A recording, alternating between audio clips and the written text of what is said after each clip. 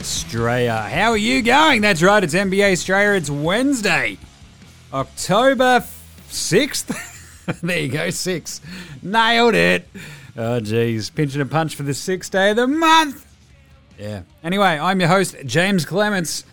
You're nearly blacked out doing this intro. I'm a writer for Rolling Stone, Triple J, Junkie, whoever else wants to pay me that sweet folding stuff here in Lockdown Larry Armour Studios.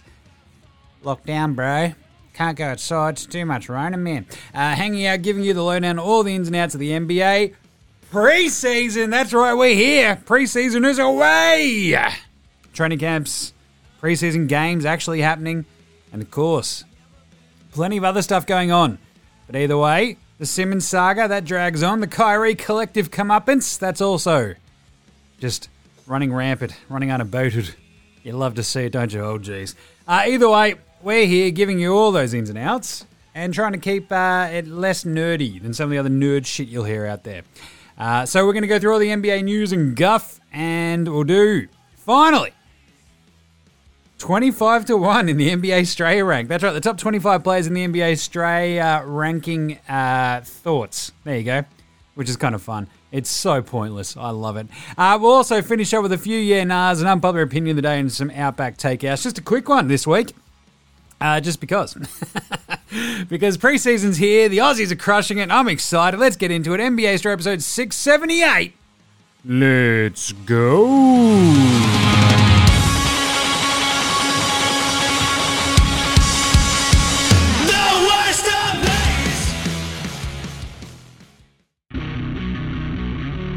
This is Matthew Delvedova, and you're listening to NBA Australia.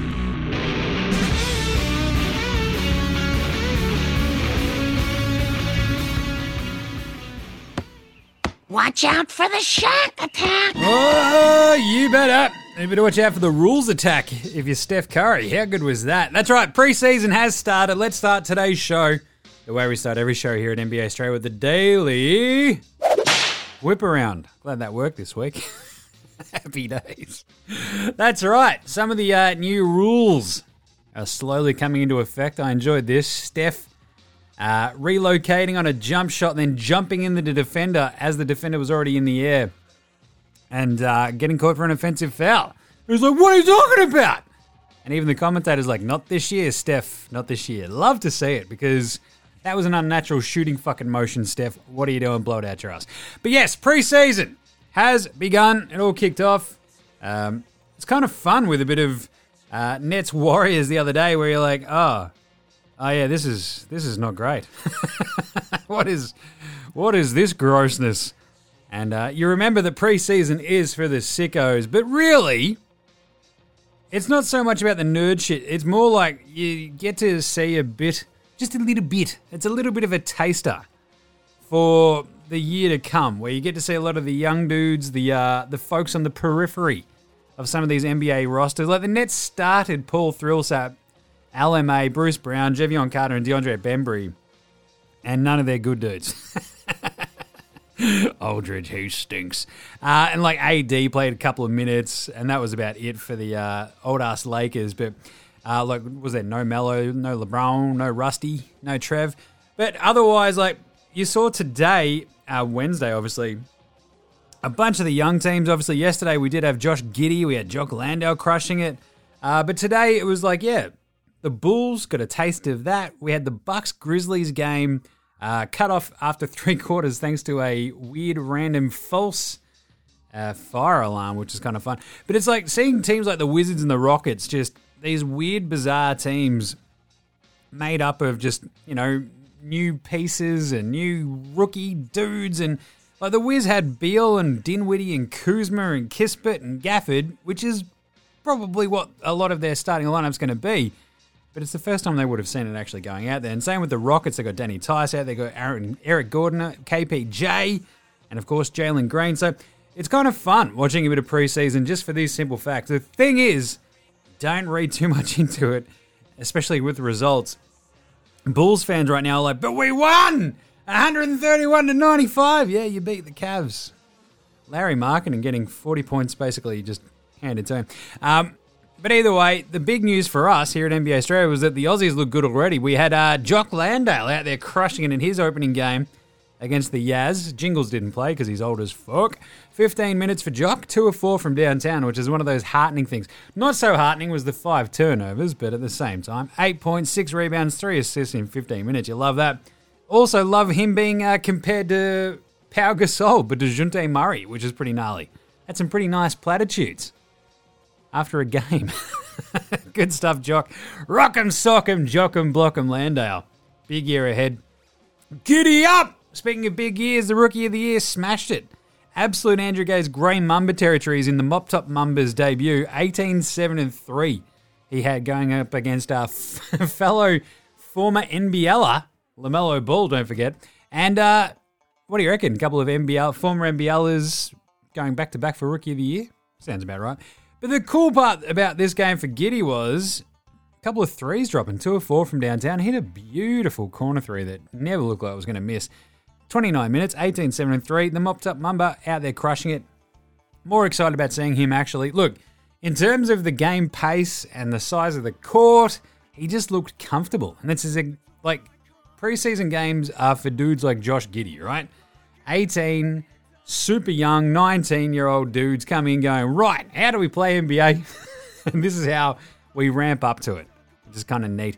Dante even got a little bit of a run in the end of the Houston game today. Enjoyed that. He had, 3 or 4 points and didn't miss a shot because he was just out there doing what he did for the Boomers, which is run headlong at the basket and pray for the best. But at the same time, look, he just, as long as he makes the final roster, we're all happy here about Dante sex him up Exum.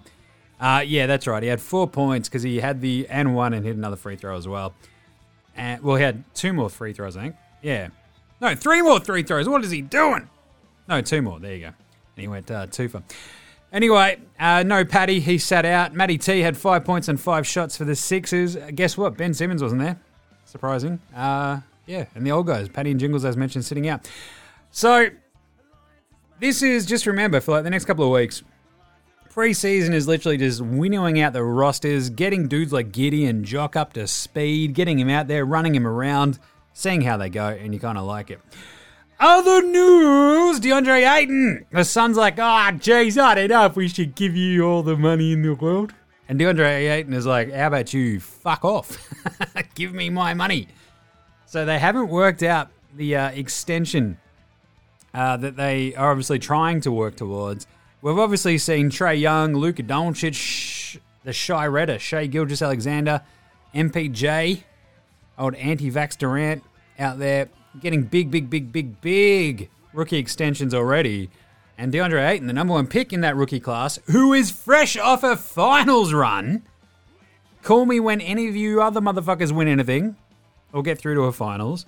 He's saying they are a little bit away from each other in terms of monetary value. He's like, yep, I want a max. And the Suns like, I don't know if we could afford that. Because remember, we're very cheap. I'm Bobby Sava. Fuck off. It's my money. Anyway, interesting stuff. Other stuff. Interesting stuff, is it? Interesting stuff. I guess. A couple of little trades. The Nets sent off Sekou Doumbouya and a second-round pick to the Rockets. The Rockets waived Doumbouya. The pick is unprotected in 2024. And then the Nets got, I believe, Eddie Bernie Sumner and a 2025 second-rounder from Miami, from Indy. And they'll waive him as well. So basically, it's essentially getting the Nets about $8 million worth of savings, essentially, in luxury tax. So Joey Tsai's like, look, I don't want to pay so much in luxury tax because Kyrie's a fucking idiot and he might cost us a title. And if I'm going to spend $250 million on this fucking roster, we better fucking win. Maybe I'll just trim some fat around the edges. So Seku's sent off. Pau Gasol retired. 19 NBA seasons, 6 All-Stars, 2 titles. And off the big El Spinado goes. The Lakers were like, yep, we'll retire that number. Kind of gnarly. And they should probably retroactively give him, was it the 2010 Finals MVP? Because Kobe didn't deserve it. But anyway. Other news! Vaccinations are at 95% of the league. Have gotten the COVID vaccine to prevent other people getting sick and dying. The other 5% are obviously selfish fuckwits. A couple of them, the very high-profile fuckwits, Kyrie and Johnny Isaac. Look, anytime you're on the old Fox News and they're loving you, you know you've fucked up, Johnny Isaac. I'm just saying. Meanwhile, Kyrie didn't go to Nets practice because guess what? It's in the state of New York and he's not allowed to. And the Nets very, very smartly basically leaked a whole bunch of shit via ESPN today going, yeah, look, we're not entirely sure about our status of what we're going to do about Kyrie this year and if we're even happy having him as a part-time player. So a nice little subtle shot across the bow from the Nets going, look, we're undecided about what to do because he's still being a fucking idiot, doesn't have the vaccine, and look, he's going to lose like $16 million if he wants to play part-time. So best of luck to you then, Kyrie, because I'm going to talk about it in a second.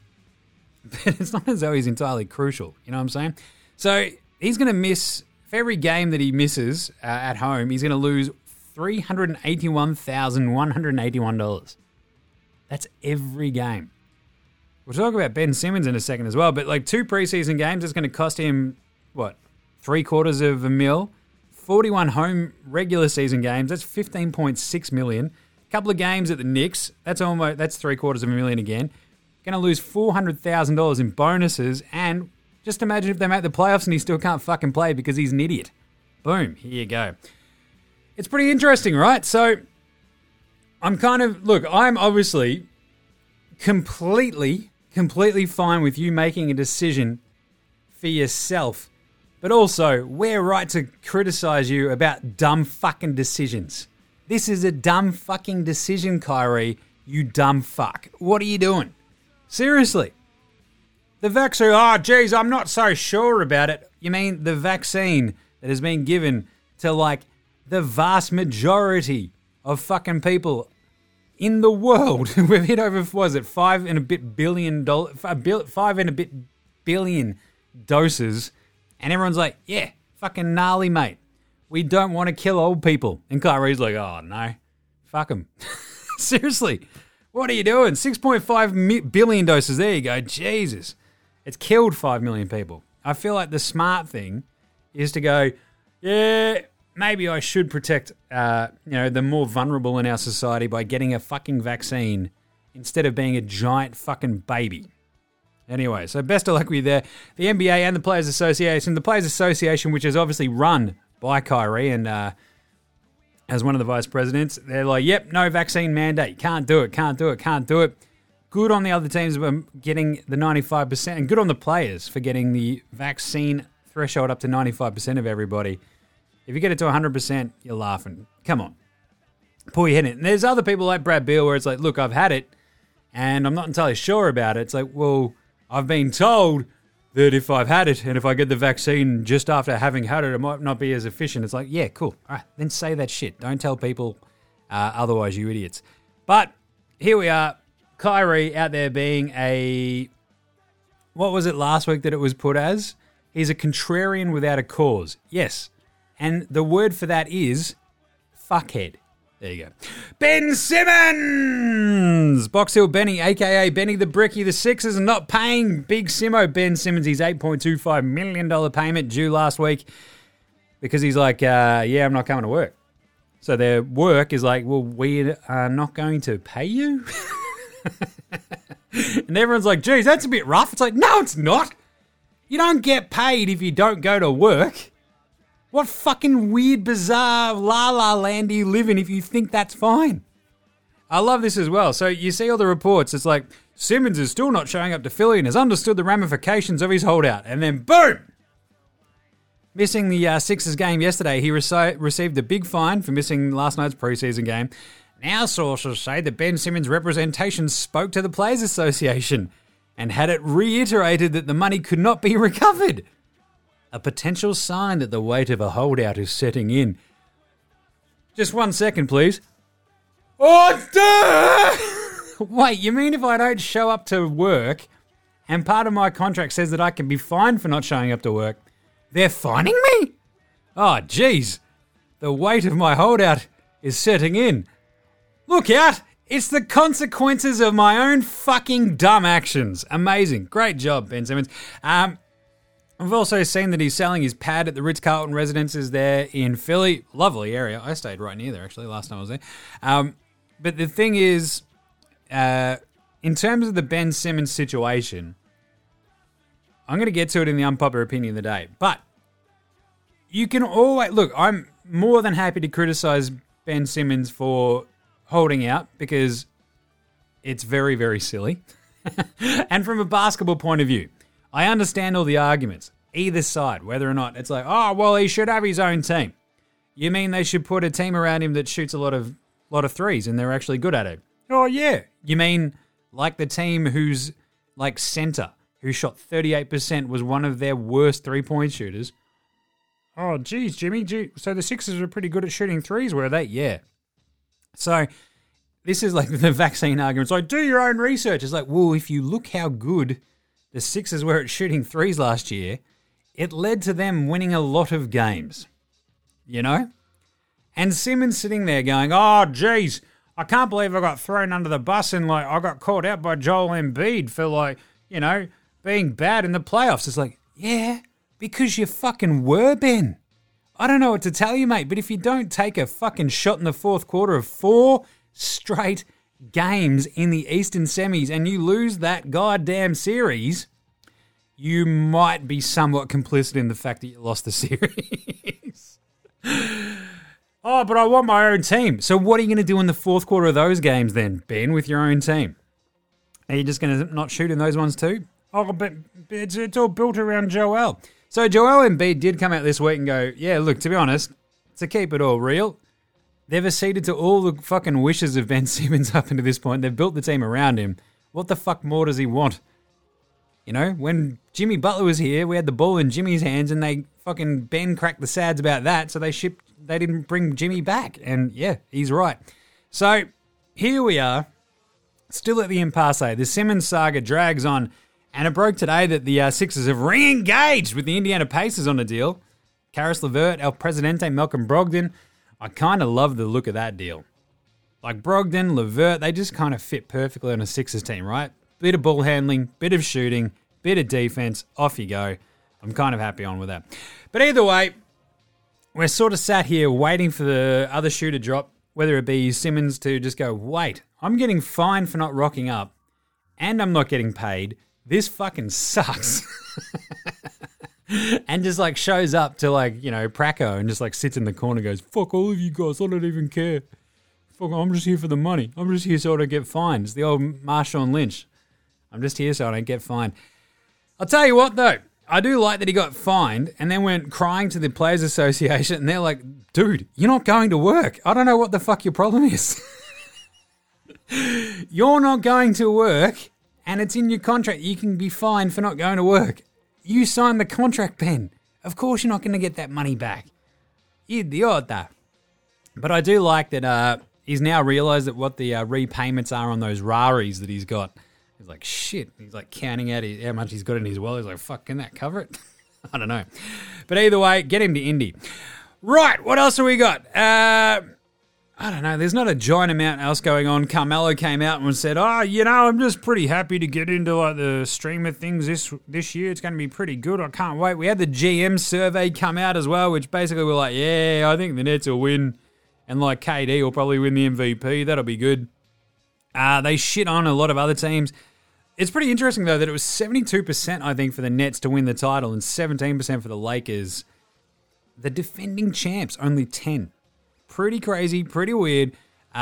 So essentially, the other GMs and the other executives around the league are pretty much going, yeah, the Nets are fucking good, bro. Just like everyone else. So kind of cool, pretty interesting. But 37% of them voted KD most likely to win MVP, 33% for Luka. Giannis was at 13, Embiid was at 7. Steph and LeBron, Steph was at 3. LeBron got no votes, which is fascinating to me because I think Luka and LeBron are probably the leaders in my brain just in terms of narrative, so it's pretty cool. And look, we're going to have all of our predictions for MVP, titles, and all that sort of stuff, as well as all the tiers over the next 2 shows. So to this week's show, we're going to finish off the 25-1, the NBA Australia rank in terms of the top 75 players in the NBA as voted on by fucking just me. And then next week we're going to have the team tiers. We're going to break it up into, who you're most excited to watch. And basically, we might do another rank at some point, like just before the start of the season. Maybe next week we'll do the what the fuck ranks. And then the week after we'll do the actual final ranks heading into the actual season, because the season will start in 2 weeks. And away we go. So that'll be kind of fun. It'll be a bit weird, but off we go.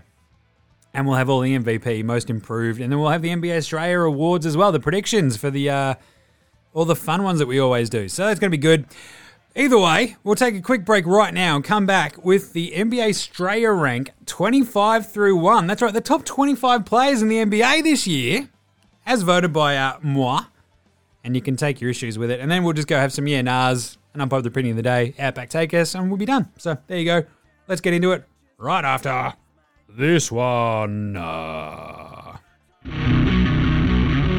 This is Shane Heal, and you're listening to NBA Australia.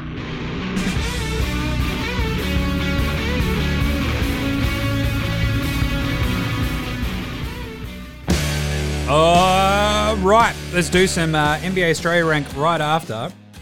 We talk about how we love the dailyliquor.com. That's right, we love the dailyliquor.com here at NBA Australia.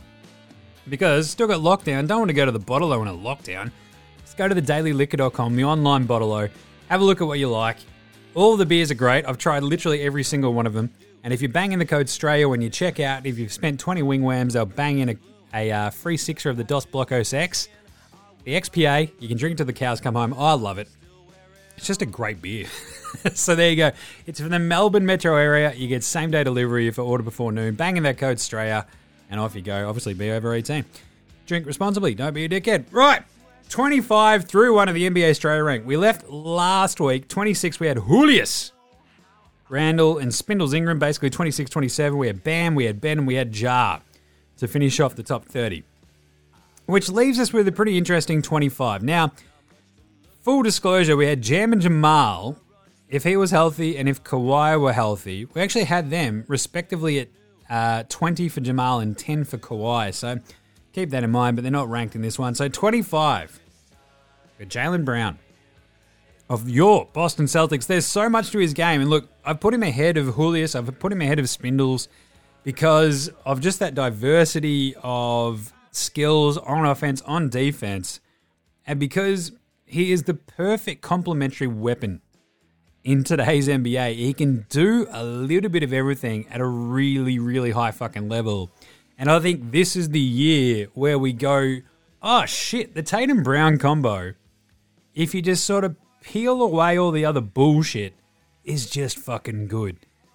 And maybe when we had Gordy, when we had Kyrie and all this fuckery, it was a dumb idea, and we should have just maybe banked on these guys and their development a little bit more. Jaylen Brown is going to be fucking awesome this year. Mark my words. Number 24 is Chris O. Kate. Not a Pippa, because he just won a fucking title. Middleton. That's right, he does everything. And look, I think going into last year, he would have been top 50. This year, he proved it all the way through last year, top 25. He'll give you something. This time, he did not go missing in the playoffs. He delivered time in, time out, won them some games, was just doing, look, similar to Jaylen Brown, just does a little bit of everything at a really, really high level, but also has got fucking balls the size of Ayers Rock, I'll tell you that much. We saw it in the finals. He's now an NBA champion and a gold medalist, backed up a title and just fucks off over to Tokyo, wins the gold. Just how's that for a couple of weeks? Fuck around, get an NBA title and a gold medal.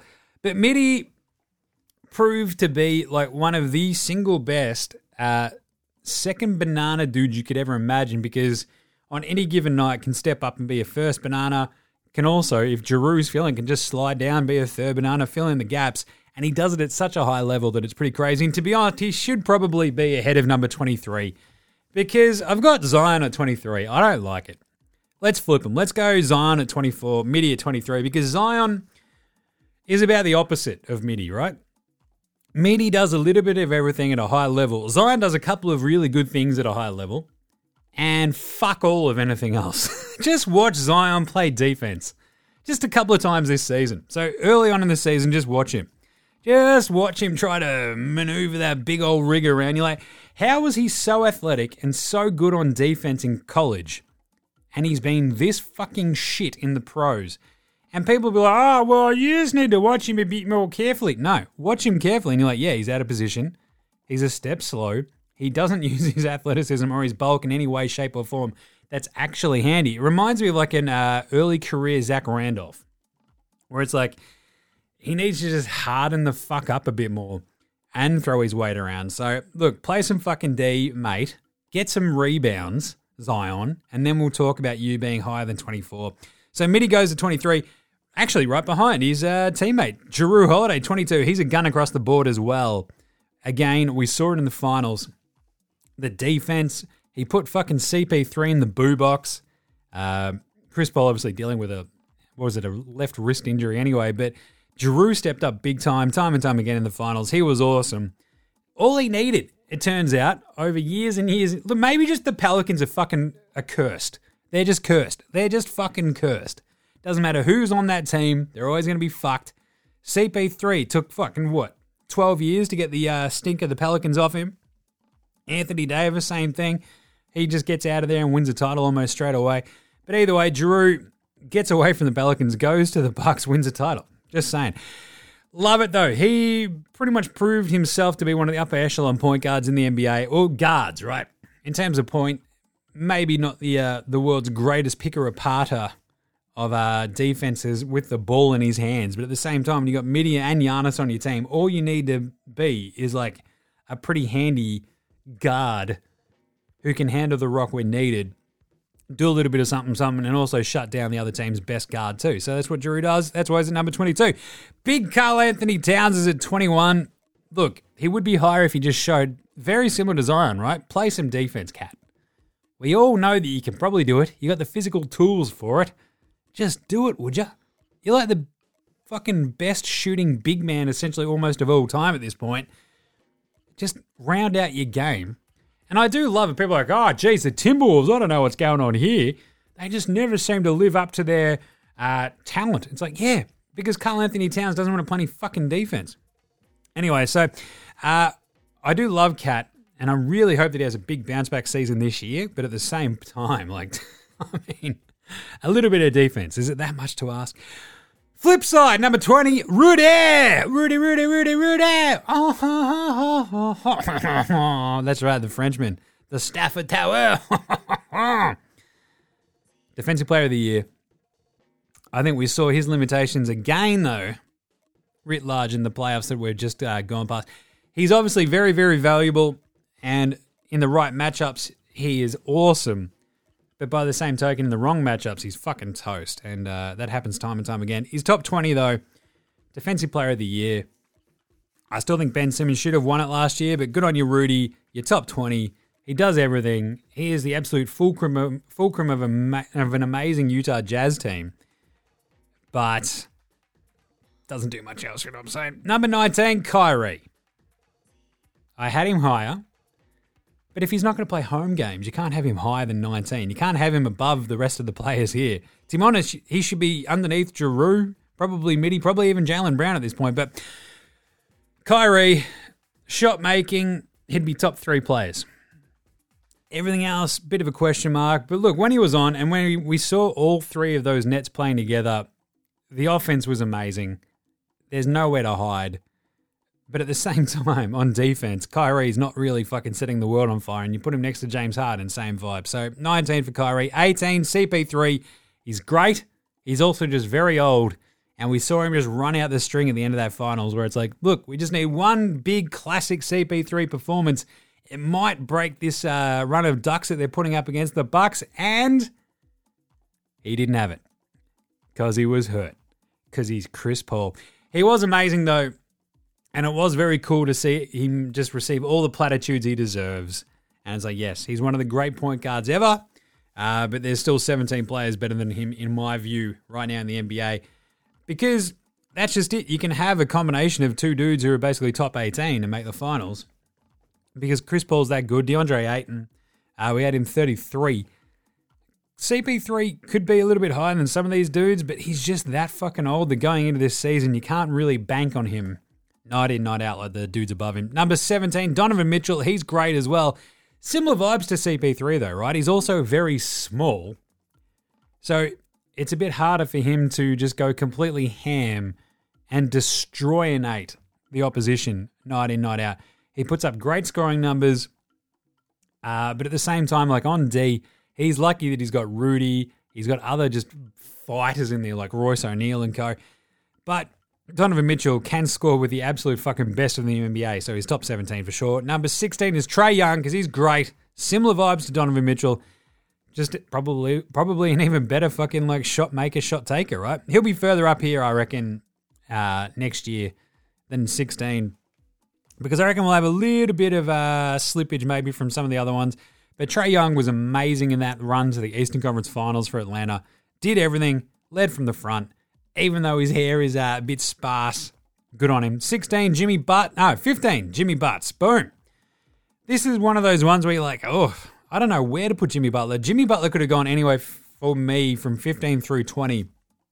And really, that sort of guard quadrilogy here, Kyrie, CP3, Donnie Mitchell, Trae Young.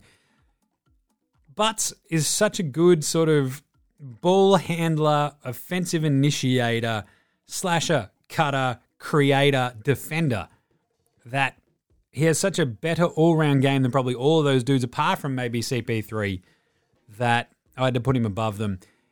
And instead of CP3, you know that Jimmy Butler is just, you know, he's a very similar sort of vibe of lunatic, but Jimmy Butler is even more of a lunatic, and now he's in Miami. I mean, we just saw him drag a team to the finals the year before. CP3 at least had Devin Booker. Jimmy Butler, it was him and Bam. And that's about it, right? So I'm going to have Butts at 15. I reckon he might be one of those other dudes slipping down this list next year. Devin Booker at 14, took a team to the finals. He's a gun. Showed us everything in that finals. In that playoff run, Booker proved time and time again that he belongs in this top echelon of the NBA. I love him. 13, Jason Tatum. Not bad for a 19-year-old. He's got all the skills. Like to see a little bit more on D, though, Jason. And look, when people go, but he's actually a pretty good defender. Yeah, pretty good's good. But you know what the next step is? Just going, look, absolute fucking lockdown. That's how you get top 10. That's how you get to Paul George, Kawhi, LeBron territories. 13 is where you get stuck in the mellow territories. Like, oh, he's a good scorer though, bro. But Tatum, look, I think he and Brown will be really good this year, just saying. 12, I've got Brad Beal. This was a tough one. Beal and Tatum. Oh, geez, did you know that they're friends from St. Louis? No, I've only heard that about 80 million fucking times. Yeah. Beal is at 12 just because in terms of dudes who can average 30 points a game, I don't know if you can have them much lower than 12. Like Zachy Cakes Adam Levine being at 36 and he averaged like 27 points a game is pretty gnarly. But Brad Beal just did everything. And now this year he's actually going to have a point guard with him. And I'm fascinated. Look, in terms of what the fuck teams, we're going to talk about this next week. The Wiz are right up there. 11, Paul George. What did he average? Like almost 28, 12, and 6 against Phoenix. But at the same time, you saw his limitations. Playoff P, it stopped being the world's biggest piss take because he did deliver time and time again. Kawhi goes down. They don't make it. To the promised land. But Paul George, it wasn't really his fault. So he's going to come in at 11. But at the same time, if he was just that hint better, if he was just that Kawhi level better, maybe they could have gone a little bit further and put up a little bit more of a fight. But here we are. And number 10, look, I've got Dame. Top 10, I've got Dame. He's just a legend. He can do it all. He's Steph Curry with actual flow. But there's just something holding him back defensively. He's just, again, talk about small dudes, but Dame is a gun. He's an MVP candidate year in, year out. And to argue that he's better than the rest of the dudes in the top 10 is going to be a hard one, but he could conceivably have a better season, if that makes sense, than anybody else in this top 9. But that's the question mark. Whereas at least with the dudes in front of him, I can probably more easily see them having a better year than Dame, if that makes sense. So number 9, I've got James Harden. Again, former MVP. He's awesome. We understand that. But at the same time, I'd also like to see a little bit of defense. I'd like to see him not put an entire cadre of Brooklyn strippers through college in his downtime. But he is the multifocal fucking offensive fulcrum for the Brooklyn Nets team that also has Kevin Durant, which is crazy. But Harden sits at 9, and this is the thing. No matter which way you order this top 10, you're probably not wrong, right? Unless you have someone other than the top 2 in the top 2. But Harden is at number 9 because it's hard to argue that he's going to be better almost individually than some of the dudes ahead of him. So Embiid's at 8. I think he'd easily make a run for MVP this year with or without Ben Simmons, which would be hilarious because he plays defense, he can shoot, he does everything. And we saw last year his conditioning was so good, he was actually getting through fourth quarters without being puffed. And you're like, hooray! A professional athlete can actually play out their game. Huzzah! Good on you, Embiid. But I love him, and it hurt my fucking heart to have him at 8 because, look, Anthony Davis can sort of do everything Embiid does and almost at a little bit of a higher level. The problem is dealing with injuries, but I think just on that one-to-one sort of basis, I feel like AD with LeBron next to him this year, if they both stay healthy, they could just be world records. I've got LeBron actually at 6, so if you trust that body, LeBron being at 6 was a bit of a tough one. I actually initially had him at 3, but I had to move a specific reigning MVP into that spot just because you got to reward the guy. LeBron, this should be the year that you just go, hey, LeBron, just fucking chill out for just a little bit for this game, right? Like, let Rusty do a little bit of stuff. Let AD do a bit of stuff. And I think we'll see more of that. And I think that's why LeBron will be at 6. He'll still average like a 27, 8, and 8. But because that's what LeBron does. But I do wonder about the game-to-game impact that he'll have and what levels he can get to, especially in the playoffs. But either way, he's at 6. 5, Luka. He's my early MVP favorite. Speaking of dudes who'll average 28, 9, and 9, I reckon Luka could easily average a triple-double this year. And I think the Mavs will be a surprise pack. And I think Luka, coming into this year, having spent a bit of time with the Slovenian national team in the Olympics, he's going to come in fucking fit, firing on all cylinders, and ready to wreck shit. So give me Luka at 5. Number 4, Steph.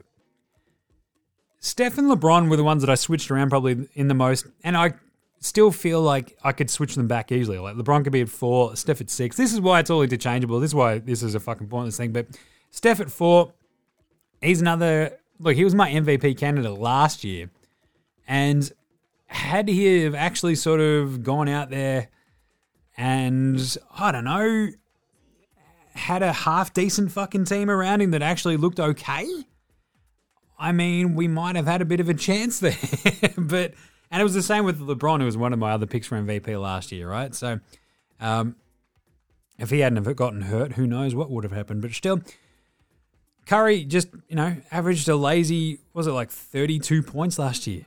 He was awesome. So you can't really fault the guy. And that's why I've kept him pretty high up in this one. And why is it number 4? Because he can do it all, score, lead from the front of a wildly fun team.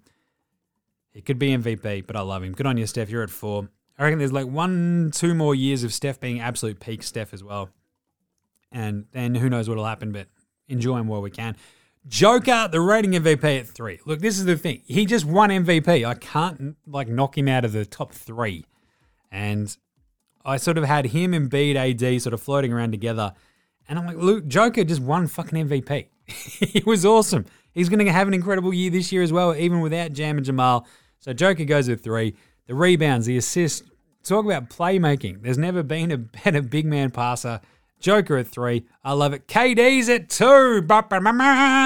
What he did last year was amazing, coming off an Achilles. And that means Giannis is a number 1, because if you come for the king, you best not miss.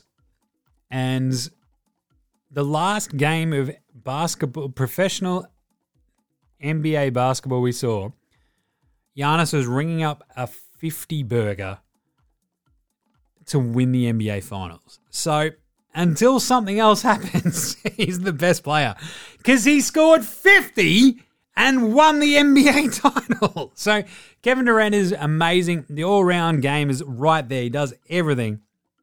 But Giannis had 50 in a closeout Game 6 of the NBA Finals. He's number 1. KD number 2. Joker 3. Steph 4. Luka 5. LeBron 6. AD 7. Embiid 8. Harden 9. Dame number 10.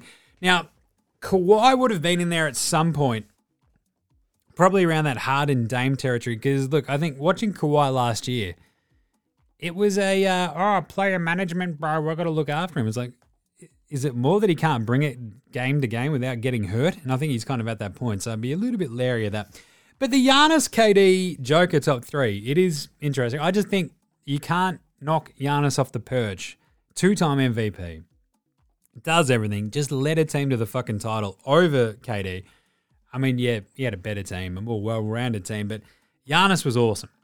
He answered every question we've ever... He went 17 of 19 from the free throw line in the finals. He was absolutely awesome. And KD, look, you can't knock him. Like, this ought to be basically 1A, 1B. But KD he has to come in number 2. And there you go. There's the NBA Australia rank. Top 75 teams, 75 players, all ranked. Unbelievable. All right, let's take another quick break and come back with some yeah-nahs right after this. This is Nick Kay, and you're listening to NBA Australia.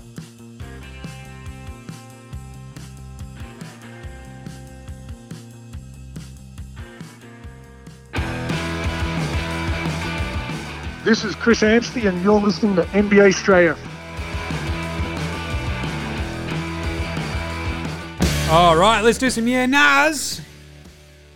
Let's say the yeah-nahs are brought to you by DraftKings. That's right, DraftKings Australia. If you're after some daily fantasy, hey, look, so you should be drafting your season-long fantasy teams in the next couple of weeks. But don't forget, you've got NFL season right now. So if you go to DraftKings Australia via dkng.com/Australia, go play some daily. Check it out with NFL. That's really fun. And then when the NBA season starts, you'll be ready, rip, snorting, and raring to go for a bit of daily fantasy. NBA daily fantasy is crazy. Day in, day out. It's just nonstop, and it's the most fun. So get right around it with DraftKings Australia, dkng.co/Australia, or click on any of the links and banners on our website or the socials. So go check it out. A couple of quick yeah-nahs for you. Brad McEgan, Jimmy, little bit out there. Trade idea, yeah-nah. Kyrie for Simmons. If Philly doesn't have mandatory vaccination and NYC does, could the Nets crack it and move off him and decide Ben's the answer? Wouldn't be the worst supporting cast for Ben either. Also, it would give Paddy time to get in his ear every single day about playing for the Boomers in Paris, which would make us the real winners. Yeah, nah, to be honest, look, yeah, I mean, this has been out there for a little while, but it has really sort of kicked up that little bit of a notch, right, with the Kyrie not being able to play at home. Kyrie's already put the kibosh on this by saying, I'll retire if I get traded. I'd be fascinated to see if he really would. And if the Nets just go, hey, Kevin, James, do you really want to play this year wasting all this money on Kyrie just not being here? And if they're like, to be honest, this could be one of our best chances to win the fucking title. And if this Kyrie lunatic wants to be a fucking pansy-ass dipshit and not get a fucking vaccine that's perfectly safe, like an asshole, then fuck him. Let's trade him to Philly. And if he retires, he's retiring. Like, it's not our problem. He's Philly's problem at that point. And if Philly go, look, if we get Kyrie next to Embiid, we could be laughing. It'd be very, very interesting. I mean, in terms of the actual basketball fit, obviously, for the Nets, we saw all the way through a bunch of the playoffs, like, they don't, and throughout last season, they don't capital N, capital E, capital E, capital D need Kyrie, right? They do need someone who can play a bit of fucking defense. And to be honest, I'd love to see Simo on the Nets in the Draymond role with KD there as well, with Harden, and just going, let's just fucking replicate what the Warriors did and away we go. Because as good as Kyrie is, we talked about this going into last season, like a bit of the skill set is redundant. Once Harden got there, it's like you've already got a shit ton of scoring. If you need someone who can fill the lane, score some fucking, shit dunks, bro, like Simo, but also can play some otherworld defense, why not? But yeah, it's almost too obvious. And Kyrie doesn't want to play basketball if he gets traded, so probably not going to happen. That's why I'll end up somewhere in India. Look, it would be fun, and it would be really fun to see Simmons next to KD and just going, look, we don't need a center. Simmons, you're our center. Let's fucking do it. And then Paddy sitting there going, hey, Ben, you know what you should do? You know what's really fun? Fucking playing for the Boomers. Yeah. Number 2, this comes out of a conversation I have with old listener Brett Polglace. It really sort of comes down to the idea of, are Chicago going to be good? Yeah, nah. So Brett goes, I think they'll be better, but the ceiling obviously isn't like a title tilt. It's more of a lukewarm make playoffs. Maybe a play-in spot. Levine, being non-committal, has the potential to derail them if things aren't going well. It's that Durant in his ear at the Olympics vibe, and he's throwing his toys out of the pram. I want to be on a better team. Yeah, nah. Yeah, look, I think their floor is raised for sure. I think Chicago will be good just because the influx of talent that they've brought in and that they've paid for means they'll be just good and like consistently good night in, night out. But they're still probably going to sit outside that elite tier, right? But I don't know. Like, it's pretty fascinating because Brett hits on that idea of Levine going, oh, fucking whatever, man. I'm just going to keep my options open. It's like, really, Zach? You're on the Bulls. If you're good, it's like one of the most fun places in all of NBA. Like, what are you doing, mate? But the flip side for Chicago is with that amount of talent, with Lonzo, without, Zachy Cakes, Adam Levine, with Vooch, with Patch Williams when he comes back from his injury, or was it a severe left ankle sprain or whatever, with the Caruso, with DeMar, like, it could click and they could be a top 4 team in the East. Who knows? Maybe a 3 seed if Philly stink and Embiid is like, battling with injuries all season or something. Or maybe Atlanta have a bit of a come down. Maybe the Knicks have a bit of a come down as well, Chicago could be standing there going, shit, it all just worked. Who knows? But either way, we'll cover that in the What the Fuck teams next week. And similar vibes for this one. Does Brad Beal finish the season on the whiz? Yeah, nah. I think, yeah.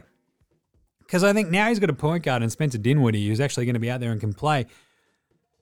Brad Beal will talk himself into just staying because he's going to get more money that way. And he's proven with the vaccine he doesn't know his ass from his elbow. So, yeah, he's enough of an idiot just to stay in Washington, which would be funny. But also, look, they're just going to accede to all of his wishes. And unless they start off really, really, really, really, really horribly, I think he stays. Unpopular opinion of the day. What do? We go the old look at me, look at me. Now look at me, please. Look at me, look at me, look at me. Look at me, look at me, look at me. Right. So there's a little bit more Ben Simmons stuff. I kind of think Philly are fine just going, fuck it, hold him out. If the bloke doesn't want to go to work, why should you have to pay him, right? So I see both sides very easily. It'd be tough for Ben to go back. Oh, he got thrown under the bus by Embiid and Doc. It's like, yeah, because everyone was just wildly disappointed in him because he shit the bed on the biggest fucking stage possible, apart from maybe the finals. And then also sort of shit the bed by not playing for the Boomers and giving himself more leverage, right? By going, hey, guess what?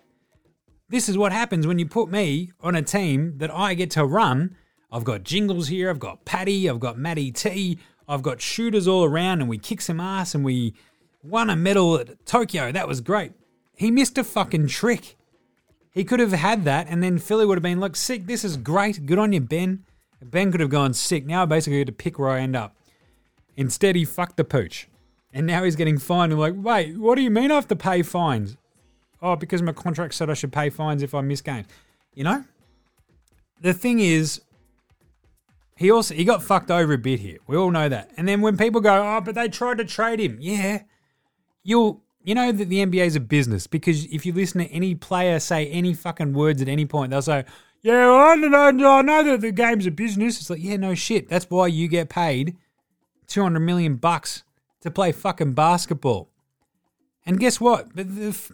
That's fine. It's a business. Yes, they try to trade you for a player who's better than you. You can't fucking shit on Philly for that.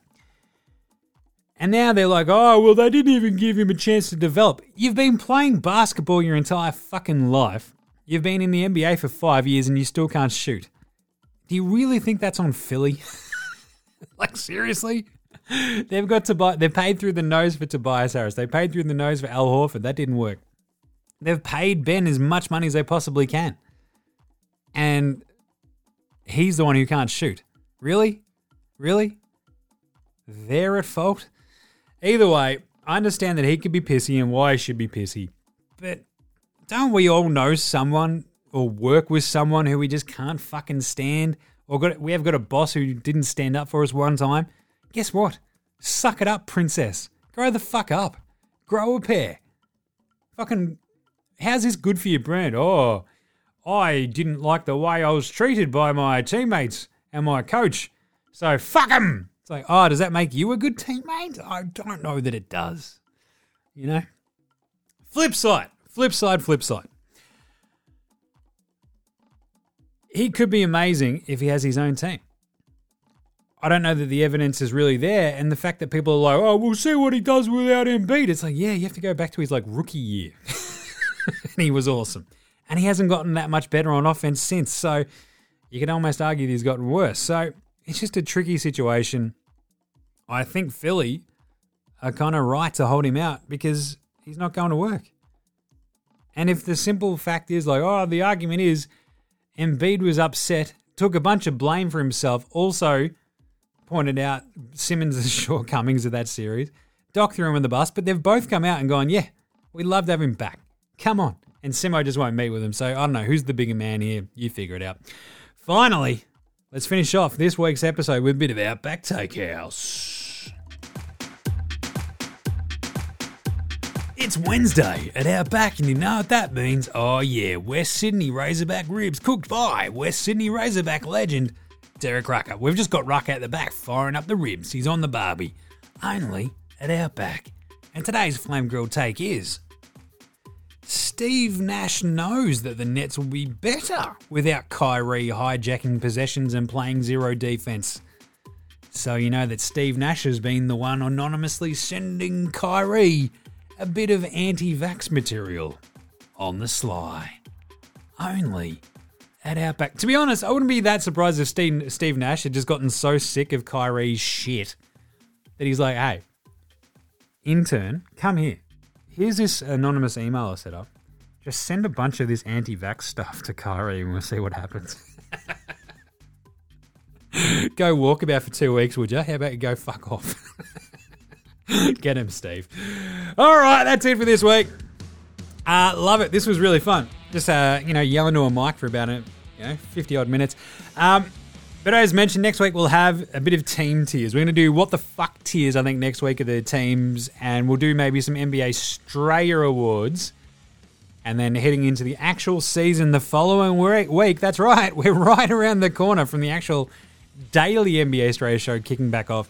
We'll have our actual NBA award picks and the actual finalised win-loss totals, over-unders, best bets, all that sort of stuff in the final preview show, and then we'll be right into it. So it's going to be really fun.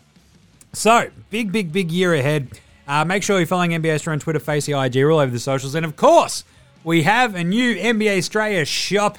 We've got new t-shirts. We've got the rose gold nickname tees. We've got double t-shirt discounts. So go check it out on the socials. All the links are all there. You can just go to NBAaustralia.com as well. Go to the shop. Have a look. Plenty of stuff there. Buy a hoodie. Buy a t-shirt or two. Save some money. I'll get them out ASA and AMP.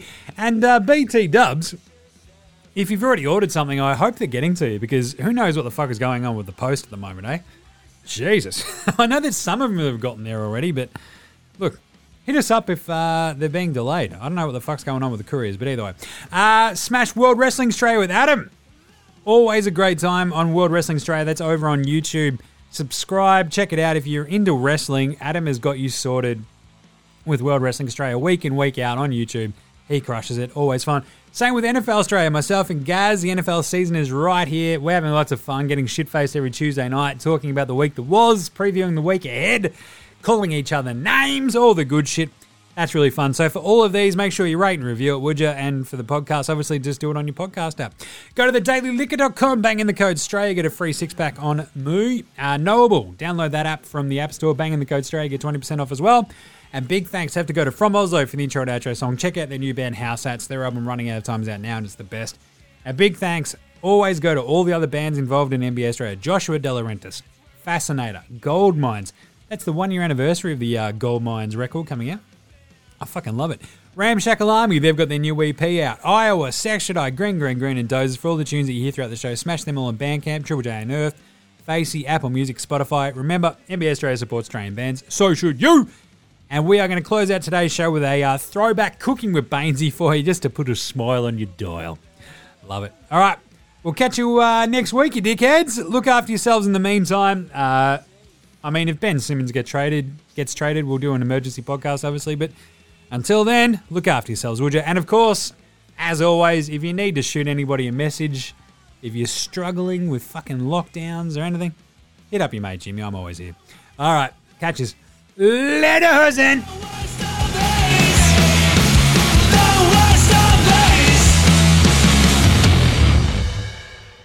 Cooking with Bainesy is filmed in front of a live studio audience.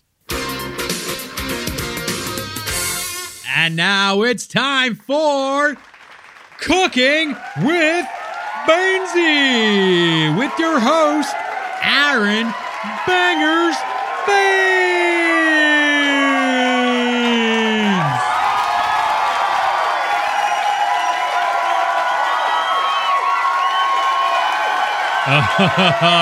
Yes.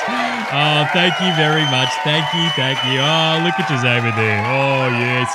I see you over there, Cheryl. You're here every week. Oh, love you too. Oh, love you too, hon. Yes, look at you. Oh, this is great. Oh, come on. Oh, settle down. Oh, yeah, that's right. Thanks for that. That's ripper. All right, g'day. Welcome to Cooking with Bainesy, and I'm your host, Aaron Bangers Baines. Yep, that's it. Cooking with Bainesy. I love this. And in this here episode, we are going to whip you up one of my absolute favourite Australian classics that you can have whenever. You can have it for brekkie. You can have it for lunch. You can have it for tea. It is that absolute modern Australian classic. It's avocado toast. Oh, yes. That's right. It's an absolute Aussie classic now, mate. And after I got this recipe from my little mate Deli, I love me some avo toast. And, maybe not as much as my mate Deli, you know what I mean? But anyway, it's easy as, mate. I punch through enough of this that it definitely helps me keep up this physique, you know what I mean?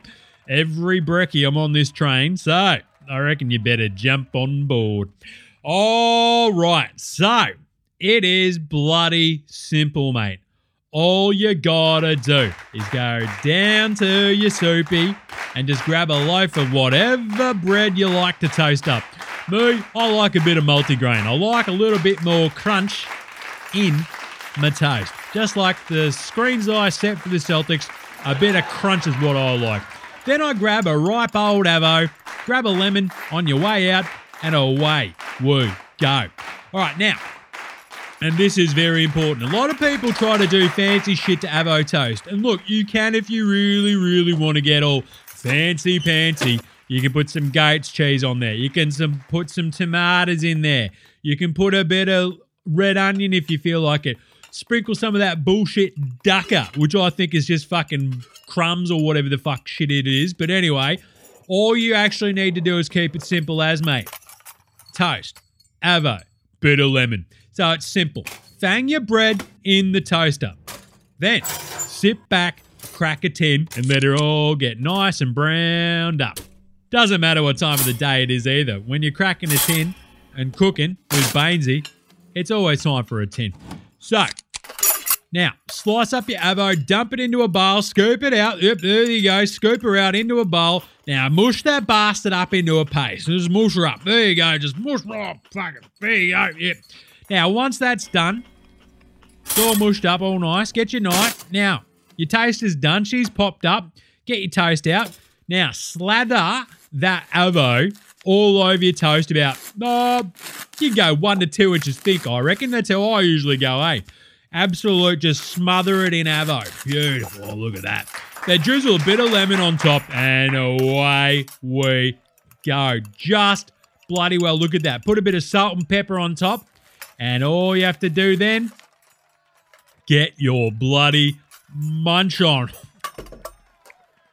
Oh, how good is that? It is an absolute bloody ripper of a treat. The best bit is it's good for any time of day. Brekkie, avo toast. Lunch, avo toast. Tea, avo toast. It's just bloody delicious, mate. And look, of course, you got to make sure you get your avos when they're in season, or else you'll never be able to afford a bloody house. All right, how easy was that? Thanks to my little mate Dally for the recipe, and I hope yous all enjoy it too. All right, avo taste. Legendary. All right, tune in next week for a brand new recipe, and we'll see yous then on the next episode of Cooking with Bainesy.